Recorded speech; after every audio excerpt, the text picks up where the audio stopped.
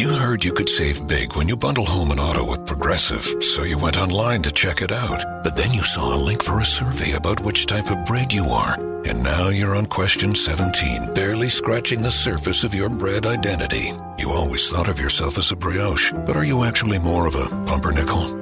Ah, yes. They said it was easy to save money bundling with Progressive, but they forgot about the rest of the internet. Progressive Casualty Insurance Company, affiliates, and other insurers. Bundle discount not available in all states or situations.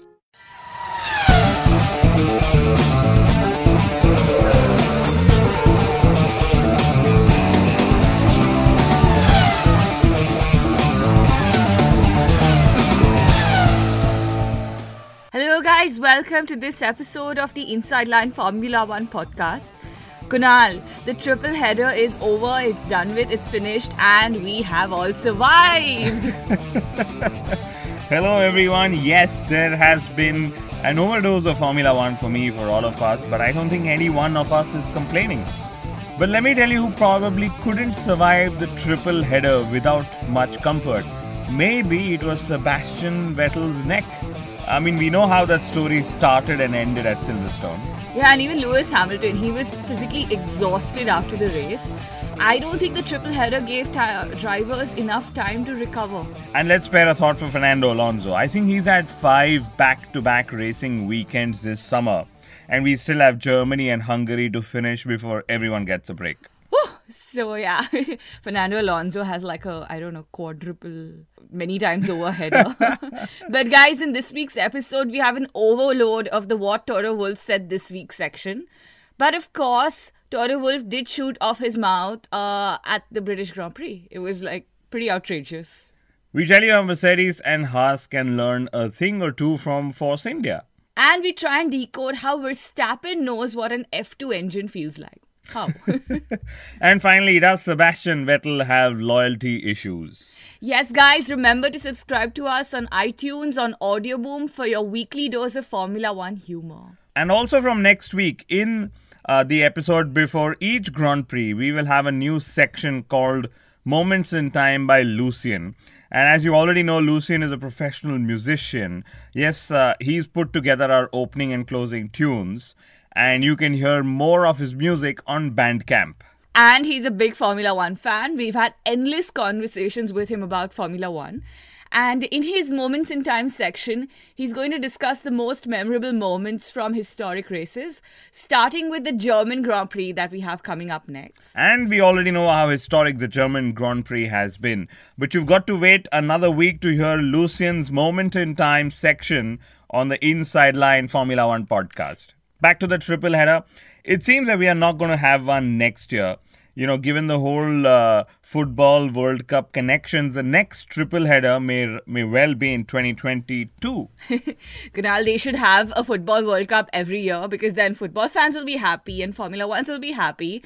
And that's good news, right? Yes. Although I wish Formula One had the same attitude towards a football World Cup as Roger Federer did. You know, he said the Wimbledon clash should actually bother the football World Cup fans and not the tennis fans around the world. But anyway, the British Grand Prix, let's spend a few minutes talking about what actually happened, because a lot actually happened. I'm really eager to know what you think about the whole Hamilton-Raikkonen episode. Well, Kimi Raikkonen's penalty was fair. Kimi Raikkonen was honest, which is a rare quality. He admitted to his mistake immediately after the race. He didn't wait like the next day. You know, some drivers did. But we also know that Lewis Hamilton and Mercedes overreacted, but their reaction was probably not out of depth, because twice in this triple header, a Ferrari has actually tagged a Mercedes on the opening lap of a Grand Prix. So true. I also feel that Mercedes' overreaction has taken the storm away from their slow starts. And this was the slow start that actually made Hamilton fall back into Raikkonen's territory. And obviously also the inability to react to a safety car or virtual safety car period. I think each time the FIA information board reads safety car or virtual safety car deployed, the Mercedes pit wall just freezes for a few seconds. Maybe a few minutes, who knows. But jokes aside, Mercedes would have expected to win in Canada, Austria and Silverstone, you know, that typical stronghold circuits. So these losses will definitely have put serious pressure on them now. I think especially the psychological pressure on Lewis Hamilton. So Vettel beat Hamilton in his home race in front of his home fans. Ouch. And I really remember how Nico Rosberg had said that these psychological blows had helped him win the title against Lewis Hamilton in 2016. Interesting to actually mention Nico Rosberg because he's the only one who's beaten Lewis Hamilton to a world title, and maybe there's something in that. But I wonder if and why Mercedes did not split their tyre strategies when the first safety car came out, at the British Grand Prix, and maybe Bottas was on older tyres. They should have taken that risk and called him in the pits while leaving Lewis out. But of course, they chose track position over fresh rubber, and that isn't a bad choice either. Oh yes, it isn't. But I'll tell you one team that Mercedes should learn from or could learn from, and that's Force India, their customer team. Now, if you notice very well, when in doubt, Force India always splits their driver strategy. So, if the race runs normal, they will have one car with a strong result and the other one just about making it into the top 10. And if the race runs abnormal, it's, a switch, but still the results would be the same for the team. Kunal, look at you giving away team secrets from Force India. Actually, no, it's hardly a secret because they do it pretty much every time. Just keep a close lookout on this next time, guys. So, Mercedes will need to work on their starts, in Austria and in Silverstone, like 2 back-to-back races where they struggled at the start. And a bad start just completely undoes their one-lap pace advantage that they have in qualifying. Also at Silverstone, Hamilton did not speak to Martin Brundle. He was the guy conducting the interviews in Parc Fermé. I think drivers should be allowed some space. I think that's only fair. These days, it seems like the interview is ready with his mic even before the driver steps out of the car and removes his, helmet. It's a bit overbearing. But I must tell you, it was because of this overbearing episode that we got to see how hard Lewis Hamilton had worked for his pole position. Because when he got out of the car, he was trembling. There was adrenaline. There was emotion. He knew he'd done it for his fans.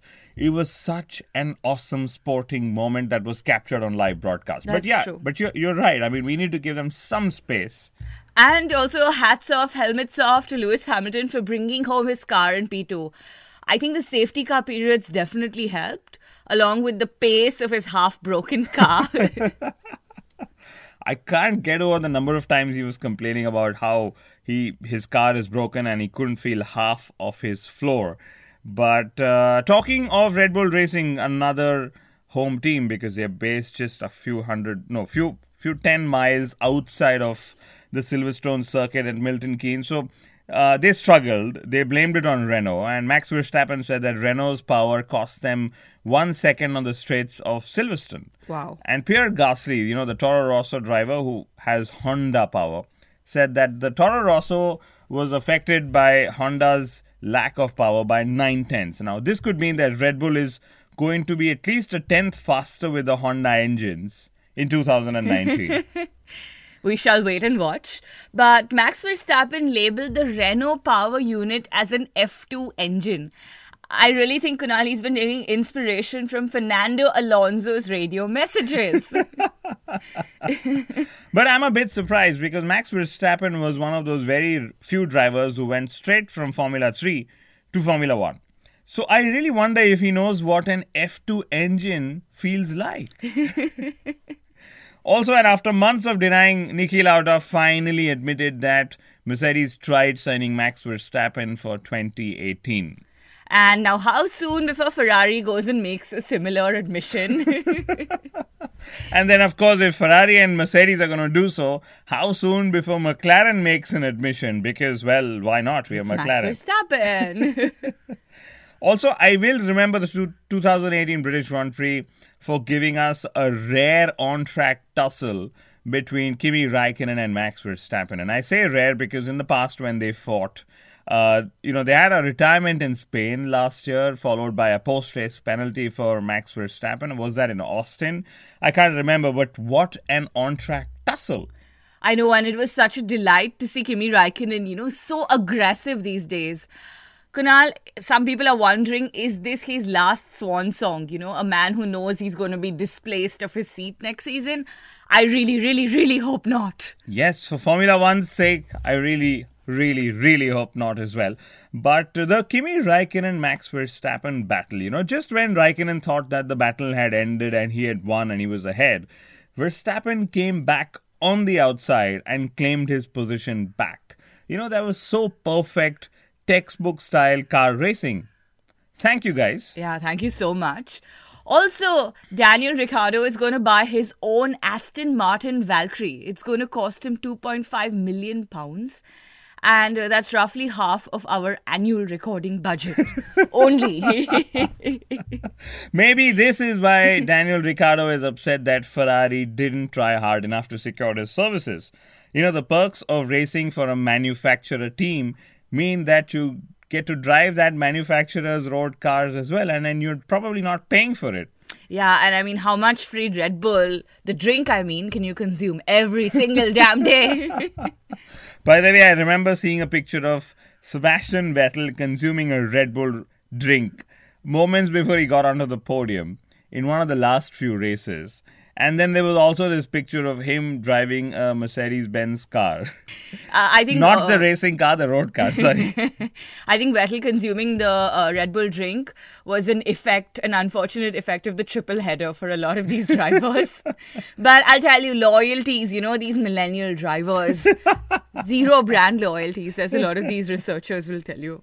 But I think another team that could learn from Force India is Haas. Force India had the best of the rest car in 2016 and 17, and they really managed to deliver results. In Haas's case, the results are yet to come, and we're 10 races in.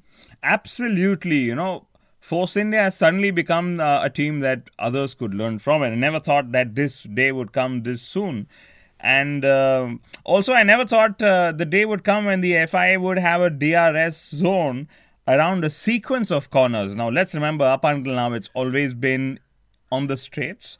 But at Silverstone, it was around the sequence of the turns 1 and turns 2 complex. And although I don't think it helped much in overtaking, but the creative use by the teams and drivers definitely made this a fun inclusion. Yeah, I saw those comparison videos of how Red Bull Racing could take the first 2 corners with the DRS open, while everyone else, they kept shutting it for a brief period. Yes. I don't think we've seen the last of such use of the DRS. And in which case, can we just remove the rear wings completely instead of selectively stalling the effect? Now, that's an interesting question. And I don't think anyone from the FIA and Formula One will want that, because the rear wing also offers visibility to sponsors, right? But anyway, Formula One is discussing a possible change to award all finishing drivers points. And that means if 20 drivers finish, then 20 drivers get points. And I don't think we've heard anything more ridiculous than that of late. Kunal, this ties in with what you were talking about, the millennial drivers, the participation medals generation, as all these dumb articles keep going on about. Currently, anyway, 50% of the grid gets points. I mean, what's the point of awarding points just for showing up and finishing the race? I mean, even if you're several laps down, you will end up getting points. I don't know. For Fernando Alonso, maybe. more incentive to show up, But I grew up in an era where only the top 6 were awarded points in Formula One. And then that extended to the top 8. And now, top 20, that sounds foolish, excessive, crazy, ridiculous. Let's hope it never happens. I mean, I know they're saying this to motivate drivers to finish their races faster. I don't know what warped logic it is, if you can just drive all the way to the end and still get points. The other logic I wish to challenge on our show is that of judging Stoffel Vandoorne's talent. I mean, he's been overshadowed by Fernando Alonso this season, no doubt in that. But come to think of it, the previous McLaren Junior drivers, Sergio Perez and Kevin Magnussen, also struggled at McLaren before finding themselves a home elsewhere in the paddock. That's actually a damn interesting observation. Maybe McLaren is so focused on Fernando Alonso that they forget Vandoorne exists in the team. He's had 2 back-to-back Q1 exits in this triple header only. Ouch. Yes. McLaren exiting in Q1. That's really headline news like it has been. But Nick De Vries, McLaren's junior driver, is going to be Audi's reserve driver for their Formula E team. Now, I know we have just one E-Prix left, but that's a good indication. And maybe he's even going to be a part of Audi's DTM lineup. Now, I wonder if McLaren's junior drivers are giving up on the McLaren hype. Yeah, and also very conflicting reports after Eric Boulier's resignation. It seems that McLaren might not go for Indy glory in 2019 and instead just focus on Formula One. Now, that might be sensible, but I wonder if this would be the final nail in the Alonso could leave Formula One coffin, though, because his goal for next year is definitely going to be, victory at the Indy 500, McLaren or not. Yes, so finally on to our What Toto Wolff Said This Week section. And he actually said a lot this section. It's almost like he was excited to create content for this section. So firstly, he paraphrased James Allison when he questioned whether Raikkonen hit Hamilton deliberately or whether it was just incompetence. I know, and that was just so unfortunate. I think being a James in the Mercedes team is actually a bane. First, we had James Vowles, and now there's James Allison, and both of them have been thrown under the bus. Yeah. And it is just so unfortunate. Maybe, I don't think any James would ever want to join Mercedes, and if they do, they're just going to change their name, I guess. Well, I am just surprised that Mercedes are still to fix those goddamn strategy errors. And I know that we keep reading whether Mercedes is used to or not used to such fierce external competition. But guys, let's remember this. The Formula One team that Mercedes is made up, the members, are actually from other World Championship winning teams as well. So I wouldn't read too much into, Mercedes' inability to handle World Championship pressure. So Toto Wolff said that he wants Lewis Hamilton to stay with Mercedes beyond 2020. Come on, Toto. That's all I'm going to say. Because unless Mercedes can, diversify into the music business and the fashion business and, something a little more glamorous maybe, I doubt Lewis Hamilton is going to stay around for that long. Although, obviously, he could remain Mercedes' ambassador for life. Like Nico Rosberg. Yes, of course. And like I've said several times before, these are the perks of retiring as a manufacturer team driver, something that we're going to see Kimi Raikkonen do as well. Hopefully not soon. Hopefully not soon. Toto Wolff also said that Mercedes needs to work more on their starts than their strategy. Well, honestly, I think Mercedes needs to work on both equally. The pendulum is swinging so frantically in the 2018 title battle between Ferrari and Mercedes that I am certain it will swing back in Mercedes and Hamilton's way in no time. Now let's remember, they have the fastest car, so that's one thing they don't have to fix, unlike McLaren. On that note, ladies and gentlemen, we come to the end of yet another fun episode. Later this week, we are going to have Kevin Magnussen on the Inside Line Formula One podcast as well. So remember to tune in to us. Thank you so much and bye-bye.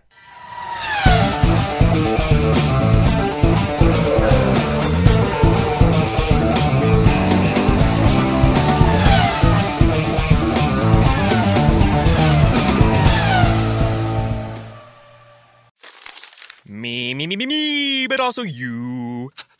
The Pharaoh fast forwards his favorite foreign film, Powder Donut. Okay, what's my line? The only line I see here on the script is get options based on your budget with the Name Your Price tool from Progressive. Oh man, that's a tongue twister, huh? I'm sorry, I'm gonna need a few more minutes. Bulbous Walrus, the Bulbous Walrus. The Name Your Price tool, only from Progressive. The owl ran afoul of the comatose coxswain. Progressive Casualty Insurance Company and affiliates. Price and coverage match limited by state law.